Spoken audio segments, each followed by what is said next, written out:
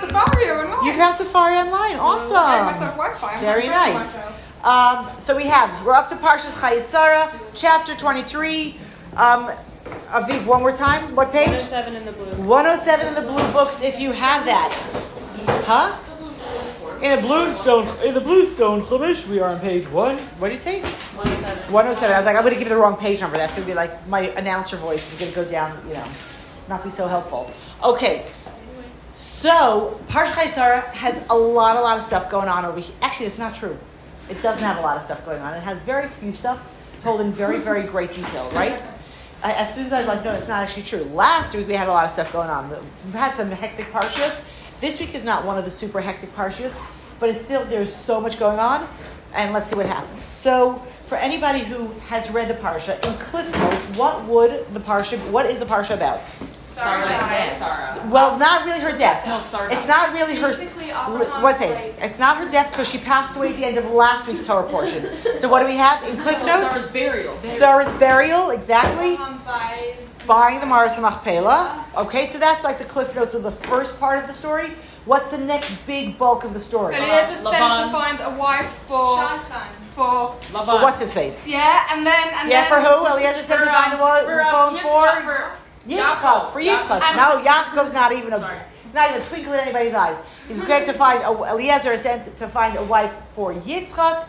We're going to get into that. There's a lot of that. The 67 psukim that discuss that whole shidduch situation. Yep. That's a lot. If you know anything about Torah, 67 repetitive verses is a lot, so we're going to get into that. What happens after that, just so we get through the whole parsha? After the shidduch of Yitzchak and Rivka, what's the next story that we hear about? Avram dies. That's exactly what he's saying. What? Before Avram dies. What do we have? Oh, he gets remarried. He has a bunch of other children. Gives them gifts, Yitzchak gifts. Then he dies. Right, he sends them off, and then he dies. So Abraham remarries, has 6 children with this woman, gives them gifts, and sends them off to Keturah. We're going to get to that. We're going to try. She's actually not the other woman. She's the same woman. Come back. We're going to get to Keturah. We're going to get back to Keturah. We're going to get back to Keturah. We're going to get back to Keturah. Yes. But and what's the last thing that the parsha talks about? Yishmael. We have the family, the genealogy of Yishmael. We have the princes that he had. We have the end of the story. We have the death of Yishmael, and that is basically where our Torah portion ends. Yay, we finished the whole parsha. We've never done that. Okay, we're done. Exactly, right? Okay. So there's a couple of things that I want to talk about, and I have a lot of things on my list. They're listed in my head. So in case I start something and you've already had this conversation, please let me know so we can continue to something else. Okay. So the first thing that I want to point out, and we did mention this very briefly last time, is that according to some of the commentators, the 10th test for Abraham was not the Akedah last week, but the negotiations this week for the Maris Machpelah. Okay? Stella, as per your question, I checked it up. It's in the Pirkei de Rabbi Eliezer that has a conversation about that Abraham chased the animal into the cave and found the Maris Machpelah. So it's in the Pirkei de Rabbi Eliezer. There's different kinds of medrash. So that's where that is actually listed. And so the first thing that the Torah tells us is that this is the life of Sarah, right? That she's 100 years, 20 years, and 7 years. This is the life of Sarah. And literally she passes away. Like it repeats that she passes away. So when we talk about the life of somebody, that's something that we want to kind of look at a little bit and say, how is this her life? How is this her life? The first thing we hear about is her passing. We hear about details about her burial. We actually don't hear about her burial. That's the honest truth of the matter. We hear a lot about the negotiations for the buying of the plot for her. We have her son remarrying, and the end of that is that he's comforted over the loss of his mother. And then we have Abraham remarries. Her son remarried? No, Yitzchak gets married, and the end of that conversation of the shidduch of Yitzchak and Rivka is that he's comforted over the loss of his mother. The next thing is her husband remarries this woman Keturah, who Rashi says is Hagar, who, like the Keturah comes from the same root as Ketoris, that just as the incense had this beautiful smell, she did tshuva? Yeah, her action was like the Ketoris, and she remarries Abraham. Do we remember Sarah saying, get this woman out of my house? Yeah. Okay, so Avram remarries Keturah. It's a remarriage because she used to be Hagar. It's the same person. And then Yishmael is back in the family also. Hello? Does anybody remember what Sarah did? Does anybody remember her life? How is this whole story, in all its totality, the life of Sarah? And we can't just say, oh, it was first words of the Parsha, so we'll just use the first words of the Parsha. The name of the Parsha has to have the essence of the whole Parsha. And it's a little bit strange when you break it down like that and say, how's this the essence of the Parsha? How is this Parsha the life of Sarah? So we're going to break it down before we go into the Psukim a little bit, and then we're going to go into some of the things that I want to share more detailed about that. What's the lady's name again? Her name is Keturah. It's in the end of the Parsha. It's like, if we didn't get to it yet, Emily's probably like tomorrow's chitas, kind of thing. What was Sarah fighting for? What was her Weltanschauung? What did she want? She wanted to make sure that Yitzchak had the birthright, essentially, and that he was able to continue what Abraham started. Right. So let me ask this question slightly differently. What's the difference between Abraham and Sarah? They are a power team, but where are they different? Where are they different? Is Sarah more focused on her family and Abraham on the larger picture of the nation? Exactly. Not only the larger picture of the nation. Abraham is a pluralist. He wants everything and everyone. The whole world has to be, convinced of the unity of God. His point is everybody.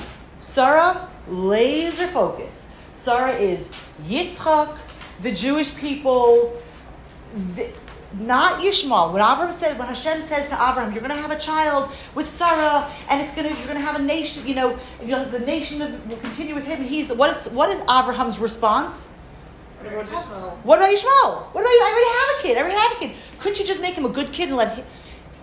The place of Abraham being a little bit open to everybody and everything is very much his. Sarah was mamash laser focus. All she wanted was what was good for the Jewish people, for the continuity of the Jewish people.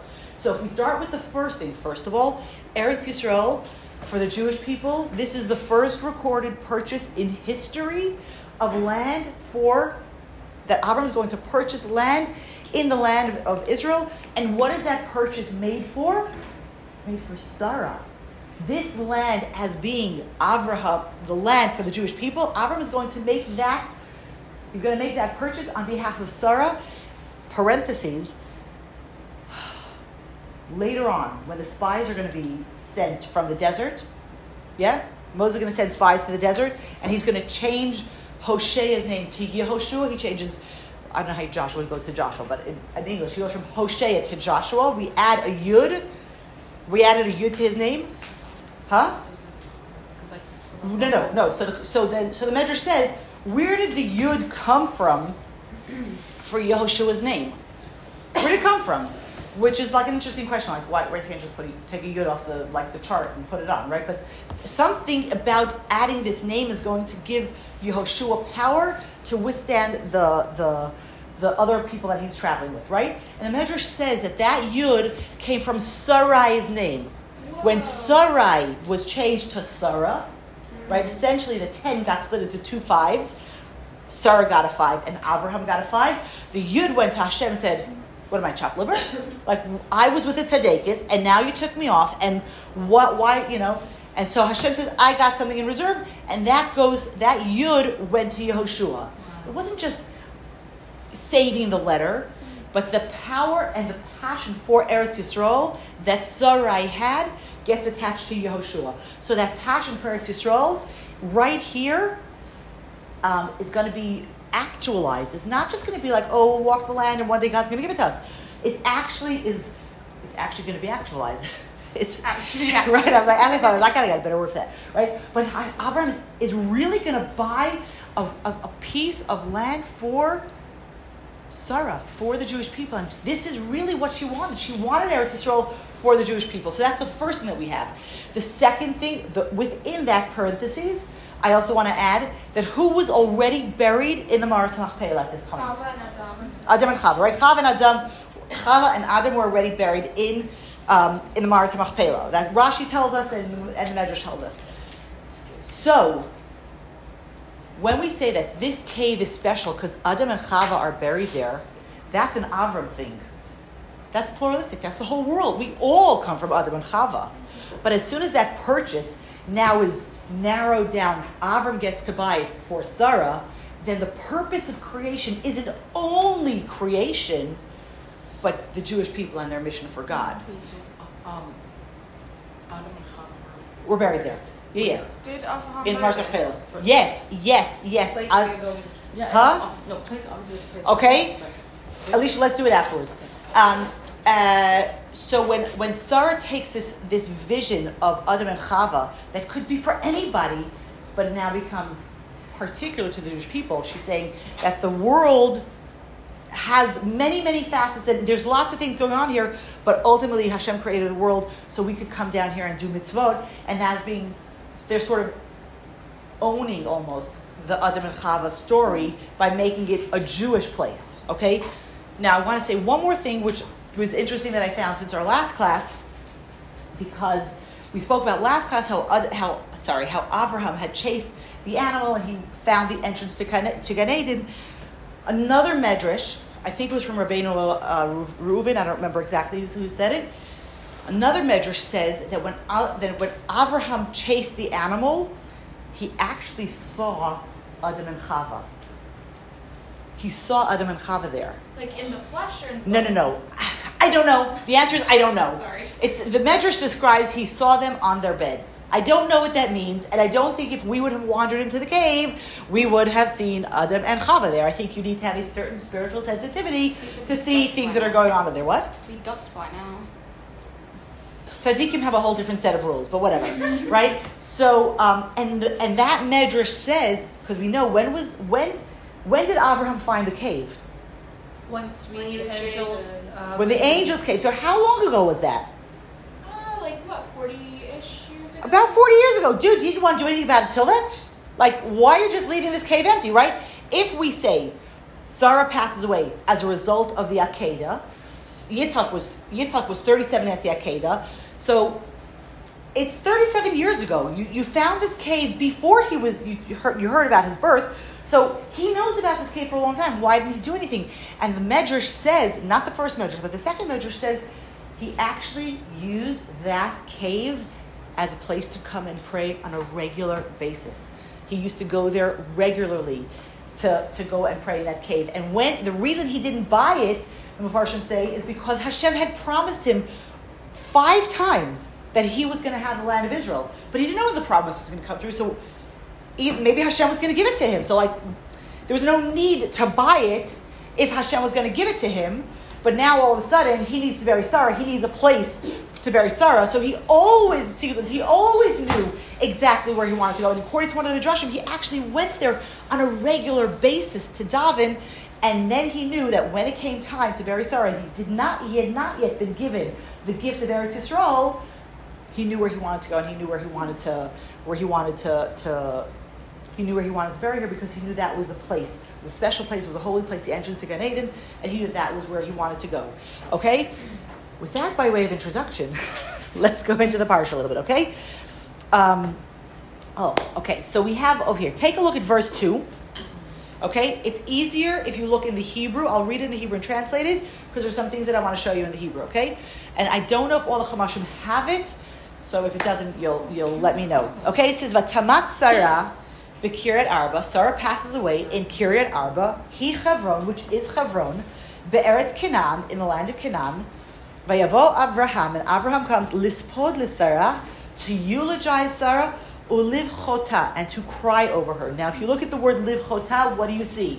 Little chaf. Okay, once we have letters that are bigger or smaller, that means to tell us, pay attention, something's going on over here.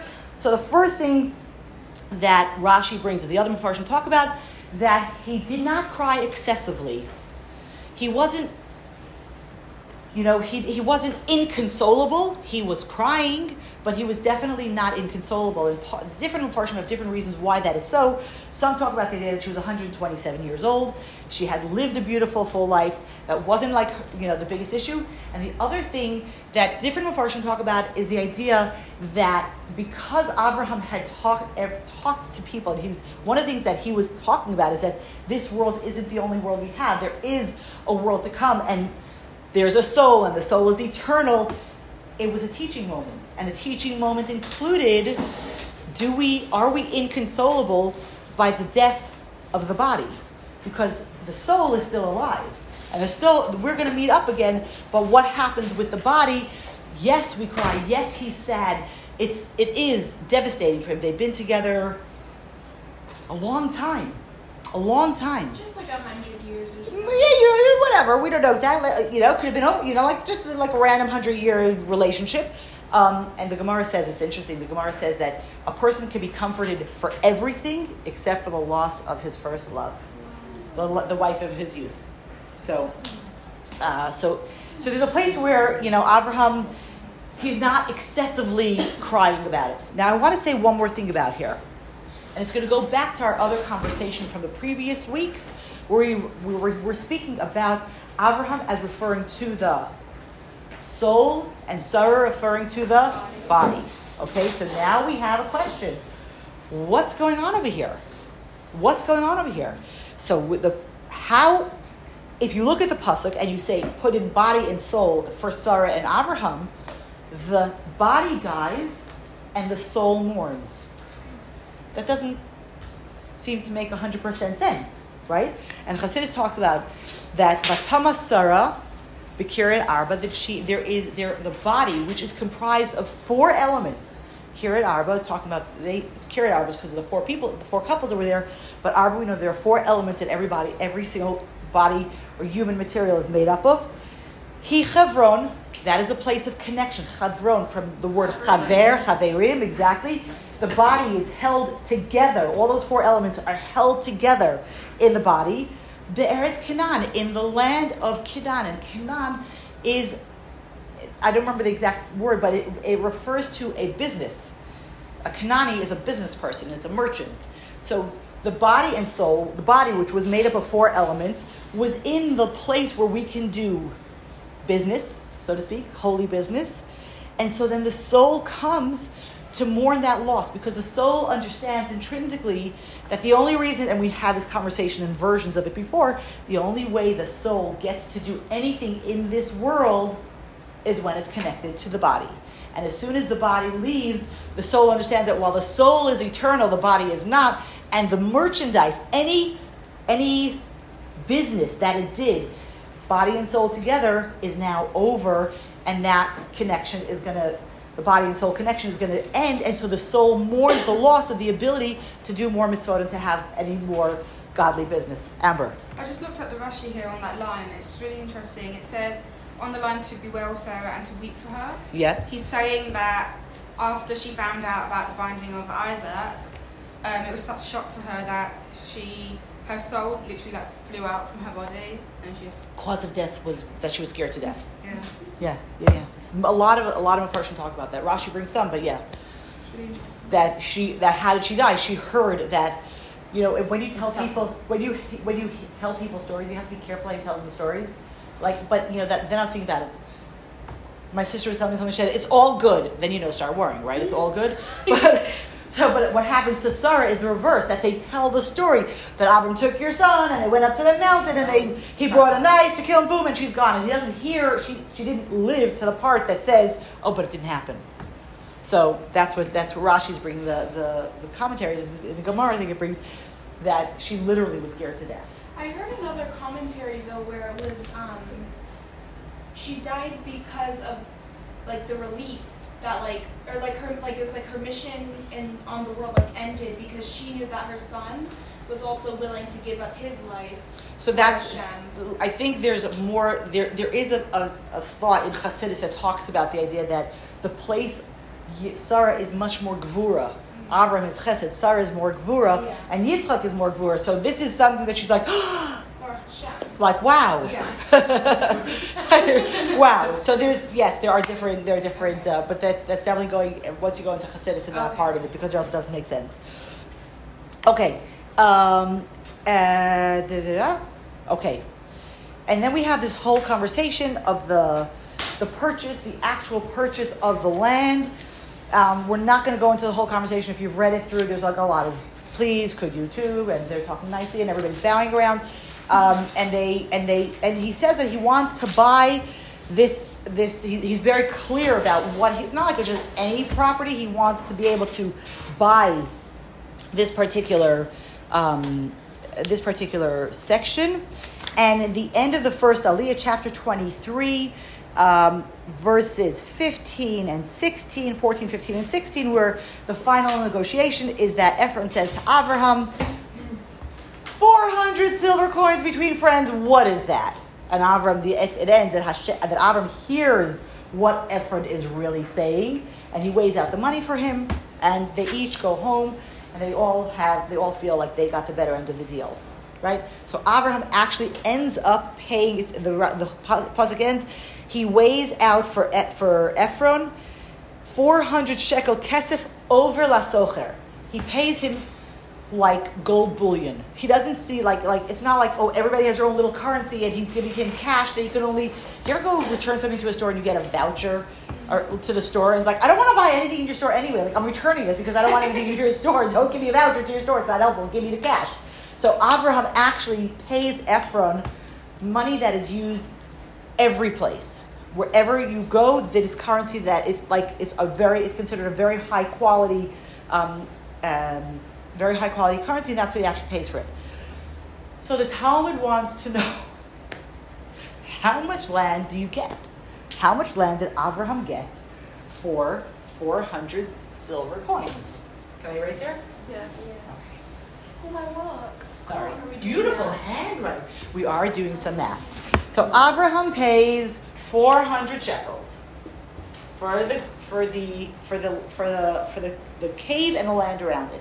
And so the Tana says, in the time of the Talmud, for a core of land, you would pay 50 shekels, which means that Abraham bought how many core? Too many. 8.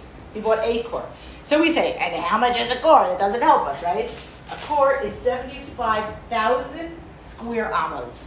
Whoa. Wow. Now, anybody? Amas. Now, an amma is anything between 18 and 24 inches, which is essentially the place for a person to stand on. How much, without a calculator, Stella, how much did he buy? How many? 96, yeah. It's 600,000. 600,000 square amas were purchased at when Abraham purchased the Maros Machpelah. If I say the number 600,000, what do you know about that number? The neshamas at Har Sinai. That was the amount of people on Har Sinai. Close. We're getting close. Anybody? 600,000. What does the Torah tell us? Not souls. We're not going souls. People. 600,000 men between the ages of 20 and 60 left Egypt.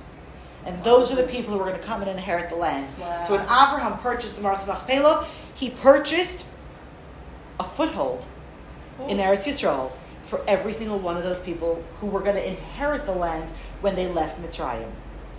Okay? The other thing which I want to point out, which the Rebbe has pointed out multiple times, that there are 3 places in Eretz Yisrael whose purchase is recorded in the Torah, and in theory that means there should be no fight over that territory.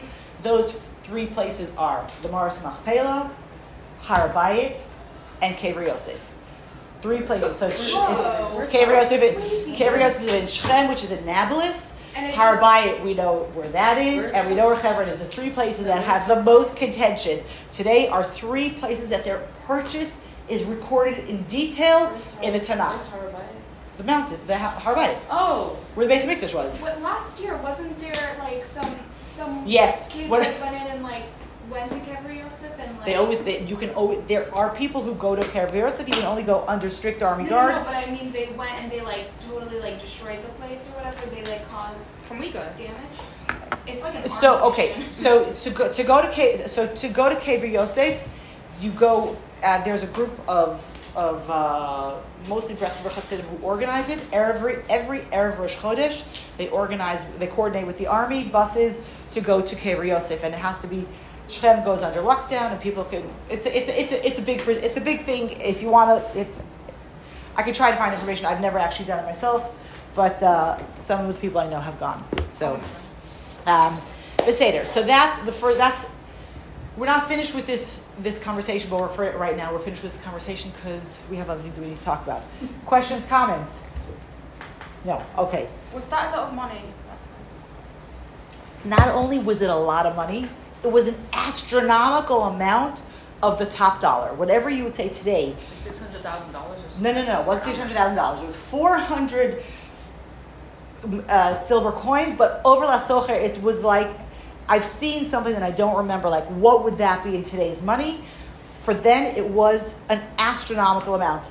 And you know, in the Hasidus, they talk about the idea, like both of them go home, and Ephron goes to his wife, and he's like, we offloaded that cave in the middle of the corner over there, like, look at this, we can go to Paris, like, we got all this money. And Abraham goes back to his place, and he said, I got the entrance to Gan Eden. I got a place for Sarah. And they each go home, and they each feel like they got the better end of the deal. And what's interesting is that the Gemara, when it talks about how one can marry a woman, one of the examples of it, we know that one of the ways you can be married is with money. And that's why we have a ring. And they learn it from the purchase of the cave, of Avram's purchase, and the modern, like, commentators talk about the idea, like, in a real marriage, every single person should go back and say, wow, I am so lucky. I got the best end of this deal. Like, wow, the other person doesn't even know what a great deal I got. So that's the end of my purchase of the cave. And, okay, chapter 24. Abraham is getting older. Hashem gives him everything. And all of a sudden he realizes, I'm going to die soon. not only that I'm going to die soon, but if we're talking about this is right after the Akedah, Yitzchak needs a wife, because we really almost lost him. We almost lost him so closely, and we need to go deal with this. Now we have please tell me you've read the story inside, so we don't have to go through the whole story. Yes. Yeah. Question? No. Oh, no, okay. Beseder. So basically what's going to happen is that Abraham is going to say to his servant, he's actually never identified in the Chumash now by name. He's always called the servant of Abraham. He says to his servant, in the line of uncomfortable things that we could maybe skip, but we're going to not skip because we don't always do that, right? So if you look at the beginning of the chapter 24, Avram calls the person who's in charge of his household, and he says to him, I want you to swear that you are going to get a wife for my son, and do not marry any of these Canaanite women. How does he ask him to swear? On his thigh. He says, put your hand, put your hand under my thigh. Okay? And Rashi says that in order to swear, you need to put your hand on something that's holy. Pre-Sinai, they had nothing holy. Holiness was never imbued in anything physical. Abraham had only one thing that he had that was holy, because it was a direct commandment from Hashem that he did, and that was his circumcision. So the only place that he has that is holy is a circumcision, and he says to his servant, put your hand on something holy and swear that you will not take a Canaanite wife for my son. You can skip the uncomfortable stuff, but that's the fun parts of Torah. I do have a question, but technically wouldn't Yitzchak also be holy after the Akedah? He is holy, and that's why he's not allowed to leave the land of Israel, but he's not considered an object of Kedusha. He's considered holy in that he has parameters of where he can and can't go. Just like later on, when we were going to have a Beis Hamikdash, we're going to have a temple, sacrifices were not allowed to be taken out of the temple property, or else they would lose their... You wouldn't be able to offer them as a sacrifice. That's why Yitzchak is actually not allowed to leave Eretz Yisrael. He's not allowed to leave the borders, which is why somebody else has to go find him a wife. Parenthetically, when Eliezer, who we know from the Midrashim, who Eliezer is,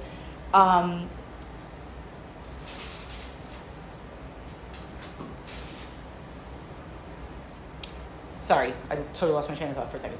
When Eliezer is charged with a mission, he's not charged with the mission to get a kala. He's not charged with a mission. I don't know how you say kala in English. A bride? No, because a bride is, well, you're married already. The bride is married. Betrothed. Right, so he's not going to betroth her, he's going to bring back a wife for Yitzchak. He will actually affect Kiddushin with Rivka through. Yeah, she is actually, when she comes back, she's actually halachically married. She's not, oh, come meet this guy and get engaged to him. That's not what it is. He actually is charged with going and finding somebody and bringing back a wife for him, which is very interesting. Okay? That's something that can be done without Yitzchak being present. Yes, in halacha it talks about you could be Makadish, a woman, you could affect Kiddushin, the sanctity of marriage, through a shliach. And Eliezer is in fact going to be the first shliach, and that's going to be his job, to bring back a wife for Yitzchak. Okay? Not a huh? We're going to get to her age in a second. Okay. So he says, and this is one of the interesting things about this whole section, because this is a whole conversation where he says, okay, I'm going to use Eliezer even though it doesn't say it in the pasuk. Eliezer's like, what if she doesn't want to come with me? Should I take him back? And Aaron's like, no, you're not allowed to take him there. You have to, Hashem will help you. He took me from my father's house. He's been like a guide the whole way. It'll be sababa. But if she doesn't want to come here, then you're absolved of your oath, and just don't bring him back. Okay, so he goes. We're up to Shlishi. Look at this. We're moving so quickly through the parsha. So the servant takes 10 camels laden with all the good of his boss, and they go towards. He says, go to, because Avram had said, go to my family home. Go to Haran, where my family's from, and go find a wife there. Parenthetically, it's interesting. I want to. We're going to get to this, but remind me. We have to get back to this. Okay. Now, I want to point something out to you. So he comes to the place, and he gets the camels to kneel. I don't know how you say that smoothly in English, but in Hebrew you say "Vayavrech hagmalim." He caused the camels to kneel. His 10 camels. And he says, and take a look, and I want you to look in Pasuk Yud Beis in verse 12. On top of Vayomer, he says, Hashem, the God of my master Abraham, please help me this day, do chesed for my master Abraham. Do you notice what's on top of the first word Vayomer? The lightning bolt. Sorry, what line? It's verse 12. A zigzag. It's a zigzag. It's a lightning bolt. It's part of the cancellations. It is called a shalshelet. Okay, a shalshelet is... I cannot sing and I do not know truck, but I know that shalshelet, as you see that zigzag back and forth, that is how the note is. You see, it goes back and forth. Okay? The shalshelet appears, I think, 3 times in the whole Tanakh. Wow. Okay? Maybe 4. One was last week by Lot, had it once. We have it once here with Eliezer. It happens another time with Yosef, and there's one more, I think further on maybe in the Navi, but Singing? It's a note, it's a specific note called a shalshelet, and one of the things that we talk about what's the it's interesting. Opening the brackets for a second, but I think it was the Vilna Gaon, I don't remember exactly, who said that if he could hear just the cantillations and not the words, he would know what they were talking about. Because the cantillation also tells the story. Now, the cantillation of shalshelet is indecision. Anytime you have a person in Tanakh who is vacillating about what they have to do, you see a shalshelet. Okay? We don't have it so often, because those aren't the stories we hear so much. But right here, and what we're going to see in the story is that his indecision does not become apparent to him until later on. As he's at the well, he has this prayer. Parenthetically, a parenthesis not to the parentheses, but a different parentheses, is that the Talmud actually says there were 3 people who made a request that was not appropriate, and some were answered and some were not answered. And one of the prayers that is considered inappropriate is Eliezer's prayer over here, where he says, he davens Hashem, he says, I'm standing by the water. Who wants to read 12 and 13 and 14? Who's going to read? Go, Amber, go for it. You said, O Hashem, God of my master, Abraham's house, grant me a good fortune this day and do graciously with my master Abraham. Keep going. Here I stand by the spring as the daughters of the town people come out to draw water. Let the maiden whom I say, please lower your jar that I may drink, and who replies, drink, and I will also water your camels. Let her be the one whom you have decreed for your servant Isaac.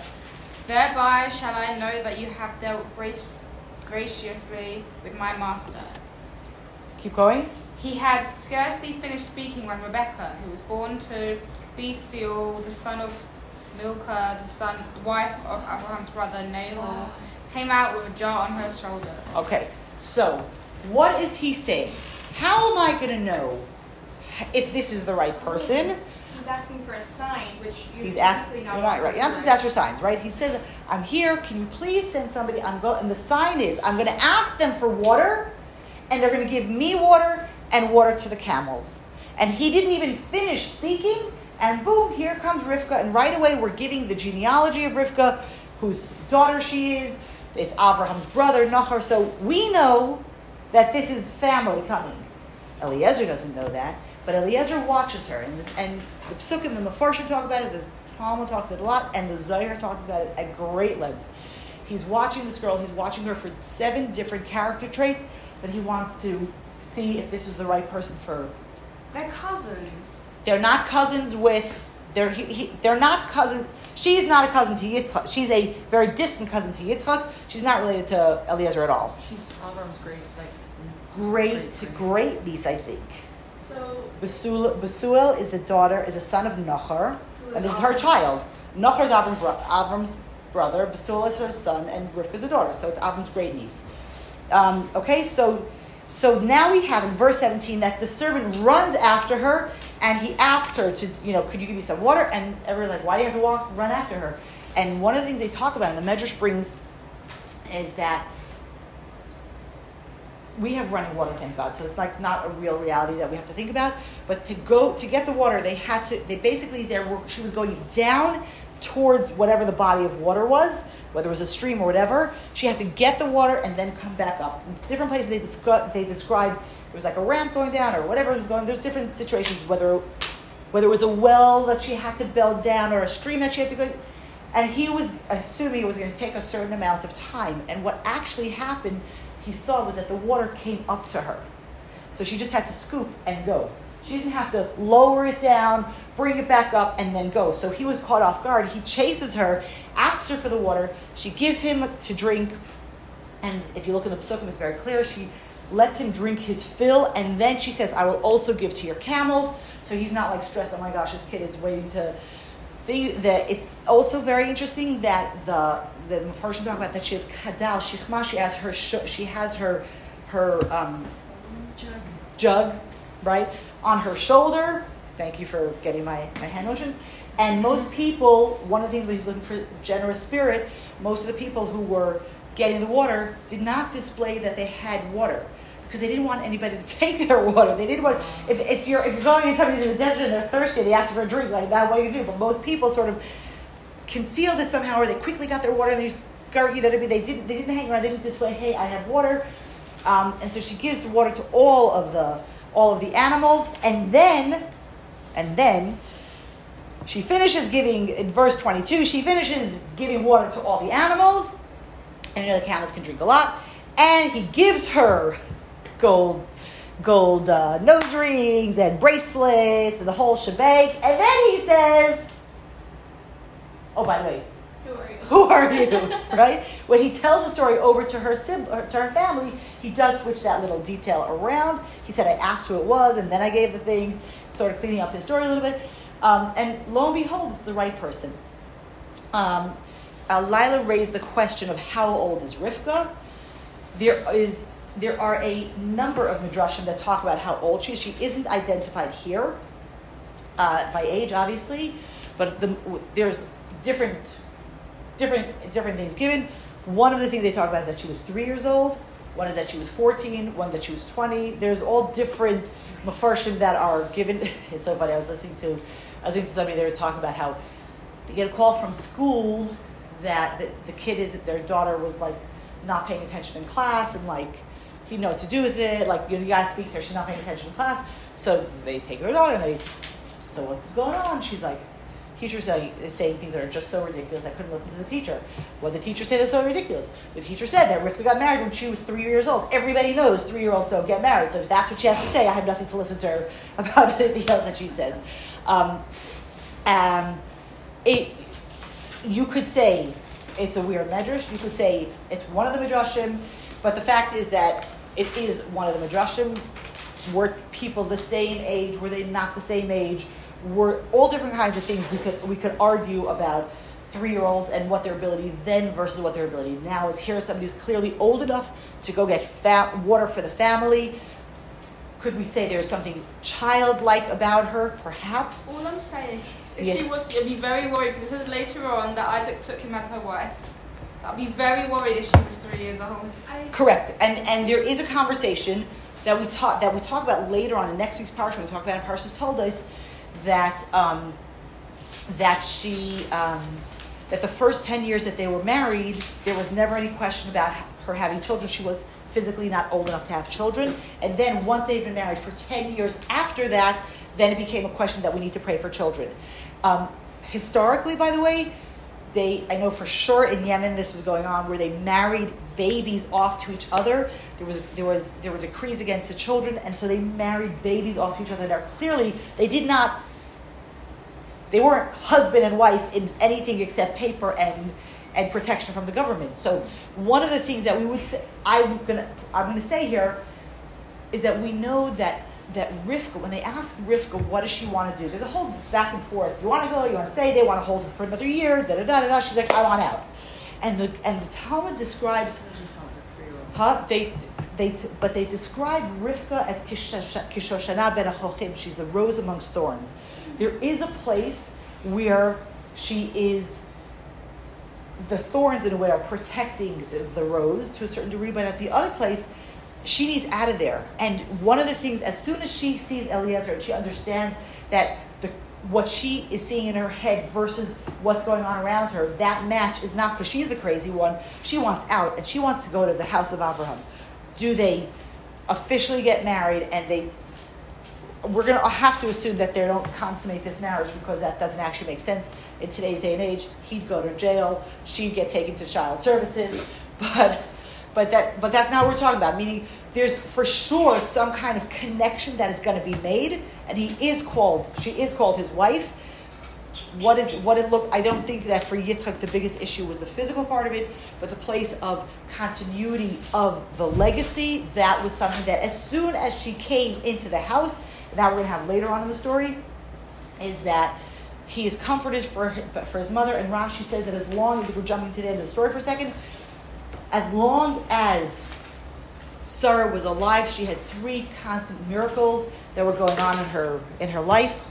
She had what? She had fresh dough the whole time. She had Candles. She had candles that lit from Shabbos to Shabbos, and she had a cloud, the Shekhinah above her tent. And when Sarah left, all of those things left. And when Rivka comes back into the tent, all of those things come back. Wow. So whether they are husband and wife and more than just ksuba, I don't know the answer to the question. I could make up my answer, but that's just me making up my answer. But I think that the place of understanding that this was going to be the next link in the chain of Am Yisrael was going to be Yitzchak and Rivka, and that was going to start as soon as she was able to do it. And as a 3-year-old, if you want to go with that, as a 14-year-old, whatever she was able to be that next link in the chain. Parenthetically, it's very interesting that Abraham at this point is 137 years old. Let's say if Yitzchak, the Torah tells us next week he got married when he was 40. So Abraham's 140 years old when he remarries. He's going to live for another 35 years, but he's off the center of the stage, because Judaism is not a one-man show. Judaism is a couple show. And Avram and Sarah, as the power team, now have given over the baton to Yitzchak and Rivka. Now, obviously, Sarah passed away, but We don't hear Avram. He's alive for another, 35 years. 40 to 75 is another 35. I'm just checking my math. He's alive for another 35 years. We hear nothing of him. He got married. He had more children. He passes away in a ripe old age. Everything is good. When Abraham passes away, his life is good. His life is beautiful. The people in his life are good and kind. Nobody's gone. Esav hasn't started his descent into, Balagan, and Yishmael is back in the house. Like everything is good when he passes away, but he's not the leader of the nation anymore. Yitzchak and Rivka are going to be the leader of the nation. I want to go back to the Shalshelet for a second. Okay, and in this story in Revi, he goes in and he starts to tell this person starts telling the story of what he did, blah blah blah, and he talks about he talks about the covenant that he made to find the wife. We're like at chapter 24. I'm like in 35 and 36, and they have the child, blah blah blah, and 37. My master made me swear that I shouldn't take a wife for his daughter from the Canaanite women, blah blah blah. And I said in verse 39, and I said to my master, perhaps you will not come with me. And he says that if I don't, then I'm freed from my promise. And Rashi here says, who has an English Rashi? He's the Chumash 39. It says, Ulai lai talechiti, Ha'isha, maybe she won't come. Chapter 24, verse 39. Rashi says, Eilaiksiv. There's no vowels in the Torah. So Ulai, the first time he tells Abraham the story, it's written Aleph Vav Lamed Yud Ulai, and now it's written without the Vav. There are no vowels in the Torah scroll. It's just letters. So you could change the vowels and see what's going on. So Rashi says, he was saying, Eli, I have a daughter. Eliezer says, I have a daughter. If your family member doesn't want to marry Yitzchak, would you consider my daughter for the shidduch? The shalshelet in his prayer that he is not aware of until he retells the story is that as he's praying, he's hesitating. Do I really want to be successful or not? Do I really want to be successful? And that's why there's a shalshelet over his prayer, because he doesn't even realize himself that there's a place of indecision in his behavior, because he does have a daughter. Even though Avram said, no, you're free of your oath, you can't, my son's not marrying your daughter, it's not happening, but there is this sort of in the back of his head, there is this hesitation in his prayer.